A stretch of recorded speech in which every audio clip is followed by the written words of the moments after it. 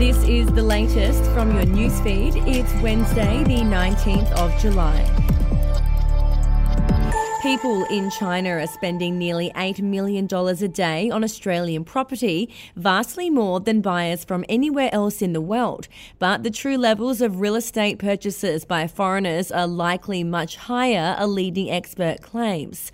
People in China invested about $700 million into Aussie homing in the first 3 months of this year, new Treasury data shows.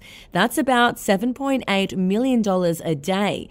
Hong Kong, which is officially part of China, was second on the list of foreign investment sources at about $100 million over the quarter, followed by Vietnam, Taiwan, Singapore and India.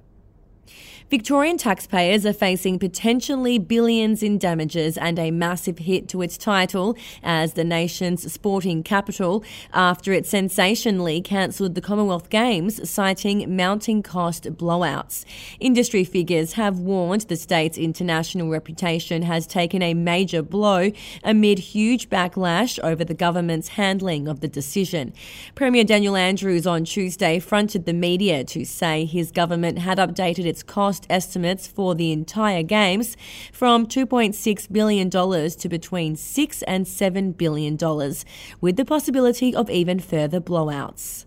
In New South Wales, Teal Independent Zali Steggall is under pressure in her own electorate, according to internal Liberal Party polling seen by the Daily Telegraph, which suggests voters have been turned off by the federal MP's anti-nuclear stance, as well as her failure to deliver government investment to the area. The poll of nearly 700 Warringah voters found they were supportive of nuclear power being part of Australia's future energy mix by a margin of 59% to 28%. The greatest level of support came from the under 35s, with 71% supporting considering the technology. We'll be back after this. News doesn't have to be boring. The Brits have given Prince Harry a new nickname after yet another tell-all interview. Oh God, is it the Ginger Whinger? Let the team at news.com.au get you up to speed each day with their podcast, From the Newsroom. A couple were busted joining the Mile High Club. Well, I guess they can't play Virgin anymore. Politics, sport, red carpets, royals. Get all the goss in just a few minutes. Follow From the Newsroom wherever you get your podcast from. The Queensland State Government is being urged to make a minor change to its planning regulation to spare investors being slugged up to $80,000 in council fees and potentially blocking the creation of hundreds of affordable homes. A development advocacy group has revealed mum and dad investors trying to convert 4 or 5 bedroom homes into micro apartments were being slugged with exorbitant fees.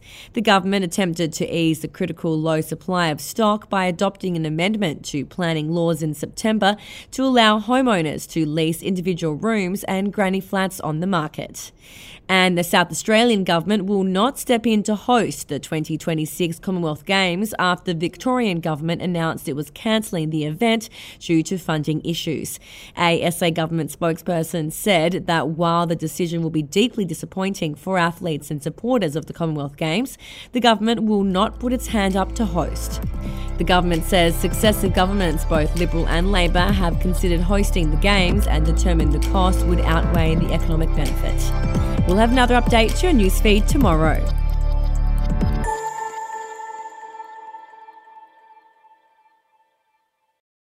Are you ready to get an inside look at crime from someone who has investigated some of Australia's worst crimes? It was like Aladdin's Cave. The luminol found bloodied footprints and bloodied handprints on a wall, so it's just like a horror movie. Former homicide detective Gary Jubilant sits down with cops, crims, addicts, victims, small-time cheats, and big-town lawyers as they tell their incredible stories. My house got raided. Next thing you know, I got bail refused. Next thing you know, I'm on a truck to Parklea Prison. Listen to I Catch Killers early and ad-free on Crimex Plus on Apple Podcasts today or wherever you get your podcasts.